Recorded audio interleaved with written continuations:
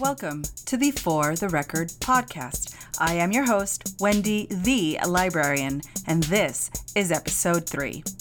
This month's book inspiration is The Midnight Library by Matt Haig. With that said, let's get on with the podcast. Here is a brief synopsis of The Midnight Library. Somewhere out beyond the edge of the universe, there is a library that contains an infinite number of books, each one the story of another reality. One tells the story of your life as it is, along with another book for the other life you could have lived if you had made a different choice at any point in your life. While we all wonder how our lives might have been, what if you had the chance to go to the library and see for yourself? Would any of these other lives truly be better? In The Midnight Library, Matt Haig's enchanting blockbuster novel, Nora Seed finds herself faced with this decision. Faced with the possibility of changing her life for a new one, following a different career, undoing old breakups, realizing her dreams of becoming a glaciologist, she must search within herself as she travels through the Midnight Library to decide what is truly fulfilling in life and what makes it worth living in the first place.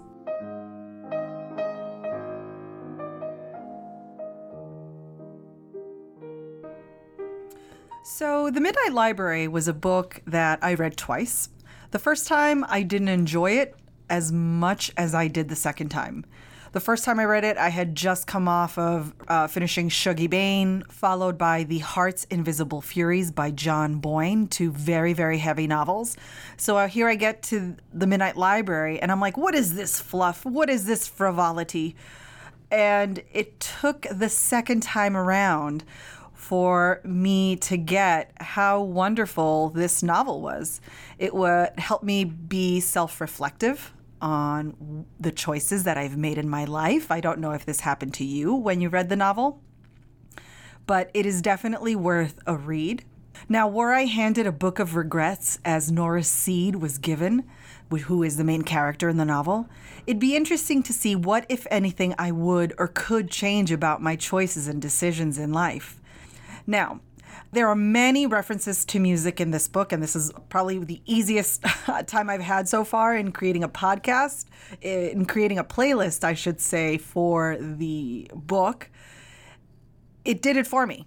So thank you, Matt Haig, for helping me to create a playlist, which in turn helps me create this podcast. See, choices in life. There are many references, as I said, to music in the book, from Nora teaching piano lessons to working at String Theory, which is a guitar store, and there were many descriptions of what music was playing in the background, one of them being Fleetwood Mac, to the band that Nora was in with her brother called The Labyrinths, and of course to mentioning all of the different bands that were peppered in throughout the pages. These are Dylan, Fleetwood Mac, Tupac, Coldplay, Nirvana, Simon and Garfunkel, Mozart, the Beatles, Leonard Cohen, John Legend, Scott Joplin, Rex Orange County, and let's not forget mentioning the Amps in the concert scene in Brazil. What was also so great about this book is that Chopin had such a presence in the novel. We first basically hear the mention of Chopin as Nora is sitting beside her student Leo, teaching him how to play Chopin's Prelude in E minor. So you will be able to hear this piece along with 5 other Chopin pieces if you tune into the companion Spotify playlist available in the description section of the podcast. In the book, the band that Nora is in with her brother, the Labyrinths, is described as early Cure fused with Frank Ocean via the Carpenters and Tame Impala. I mean, wow, what a mix. So I think it's fitting to play a song from each of these artists. There's a particular song by the Labyrinths called Lighthouse Girl, which is described as having abstract lyrics, soft, soulful, and powerful at once, which I can think of Landslide by Fleetwood Mac. It reminds me of that. So I'm going to kick off this playlist by playing Landslide by Fleetwood Mac. I took my love, took it down. I climbed a mountain and I turned around, and I saw my reflection in the snow-covered hills till the landslide brought me down. Oh, mirror in the sky, what is love? Can the child within my heart rise above? Can I sail through? So, quickly going back to the companion Spotify playlist, when you listen to that playlist, all of the artists that you will hear have been mentioned in some way or another in the book. With all of the music and the artists mentioned, if it were to be turned into a movie, the soundtrack would be a big deal. And my God, I think it would be incredibly expensive with all those artists. So now I always like to think of a title song for any of the novels that I read. I would choose Bridge Over Troubled Waters by Simon and Garfunkel. Now, that is one of the bands that is mentioned in the novel. And so let's quickly take a listen to it before I do a brief explanation of the song. When you're weary, feeling small, when tears are in your eyes, I will dry them all.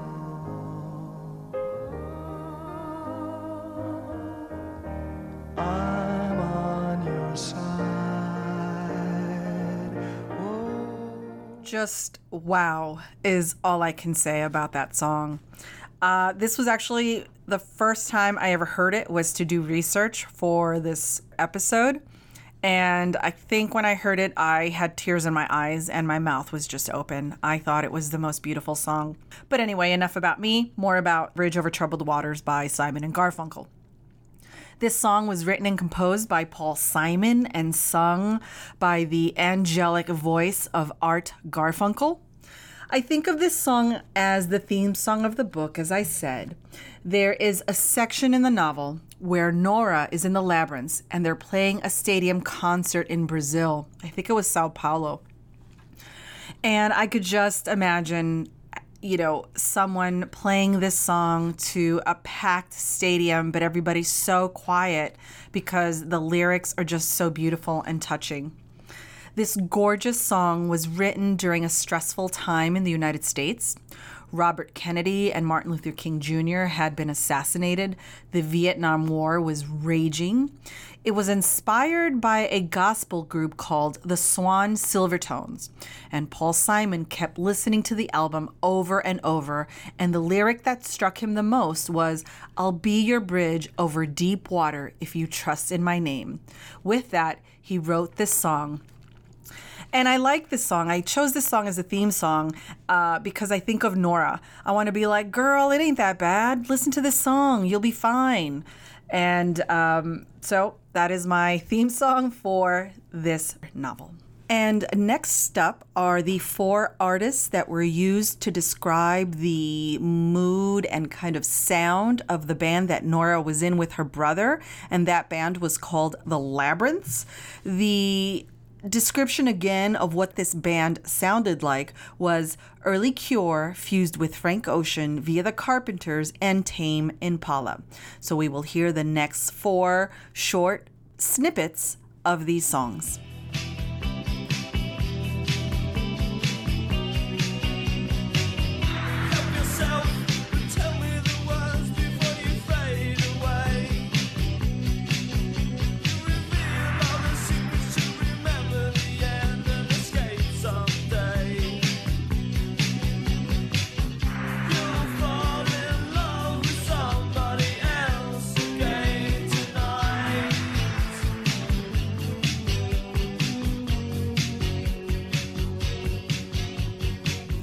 The song you just heard is M by The Cure. The band formed in 1978 in England, and they have sold over 30 million albums worldwide. They are known for their post-punk and new wave sound, and early on with each album they turned slightly darker, for a few albums anyway, and therefore they gained a goth following. They eventually cultivated a more pop sensibility, which allowed them to cross over to the mainstream. They were inducted into the Rock and Roll Hall of Fame in 2019, and they are one of my favorite bands. If you are interested in getting into The Cure and listening to some of their albums, I highly suggest you start off with their album Disintegration. It is a beautiful concept album, and it ranks incredibly high in my record collection. I'm living over city and taking in the homeless sometimes. I've been living in an idea from another man's mind. Maybe I'm a fool to settle for a place with some nice views. That was Siegfried by Frank Ocean, and I picked this particular song because of some of the lyrics that reminded me of Nora. In the song, the artist, Frank Ocean, is dealing with pressure to conform to other people's expectations and the general highs and lows of life in this town which he lives in, which is Los Angeles, but you can substitute Los Angeles to Norristown. If you read the book, this is a perfect lyric to what is going on with Nora and what she is going through in her life. As for the artist Frank Ocean, he is a singer-songwriter from California. He began recording music while in high school, and he helped write songs for Justin Bieber and Beyoncé before focusing on his own musical ambitions. He has a very unique sound and is among the most acclaimed artists of his generation. Music critics have credited him with revitalizing jazz and funk-influenced R&B, as well as advancing the genre through his experimental approach. He is considered a representative artist of alternative R&B. The next song is We've Only Just Begun by the Carpenters. Let's take a quick listen. We've only just begun to live, white lace and promises, a kiss for luck and we're on our way. We've only begun. Before the rising sun we fly. This song was released in 1970, and it is one of their most recognizable songs. I don't doubt that song was played at many weddings throughout the 70s. Interestingly enough, it started off as a bank commercial jingle. The songwriters for We've Only Just Begun are Paul Williams and Roger Nichols, and they were commissioned by an advertising agency to write it in 1968 for Croker Bank, who were trying to attract young people and newlyweds to their institution. Well, I guess Richard Carpenter, one half of the Carpenters, the other being his sister Karen, saw the commercial and loved the jingle, so much so that he called up Williams and asked if there was a complete song, and the rest is history. 'Cause it might have been something used to say. Does it help to get lost in yesterday? And you might have missed something. Don't say, 'cause it has to be lost in yesterday. And you're gonna have to let it go someday. You can pick it up like Groundhog Day. 'Cause it might have been something. Don't say, 'cause it has to be lost in yesterday. The song you just heard is Lost in Yesterday by Tame Impala.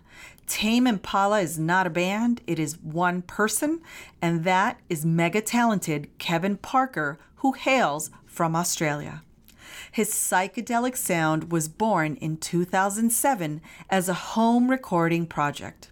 He originally posted some of his songs on MySpace, remember that?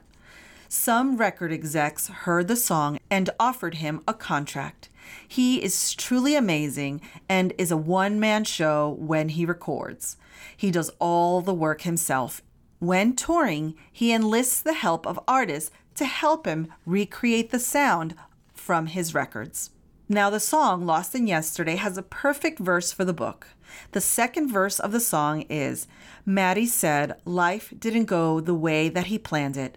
Said, oh, what I'd give to start over, boy, I demand it. So, what was I ever afraid of? Why did I worry? And why was I ever so brainless, head in a flurry? If you've read the book, this verse might resonate with you. And finally, the last artist I will discuss is Frédéric Chopin. I felt that he was the most prominent artist in the novel. He was born in 1810 and died in 1849, so an incredibly short life. He was a pianist and composer and was born in Poland. He was a piano virtuoso early on in his short life. He gave his first concert at age 8 and very quickly superseded his teachers. He is best known for his solo piano pieces and is considered a master at the piano. And I quote, Chopin was the first composer of genius to devote himself uniquely to the piano. Every one of his works was written for it either as solo instrument or in combination with other instruments. The majority of his solo pieces are in shorter forms and improvisatory by nature. These include 20 nocturnes, 25 preludes, 17 waltzes, 15 polonaises, 58 mazurkas, and 27 etudes. End quote. That was written by Ted Libby for NPR. Lastly, here is a piece by Frédéric Chopin.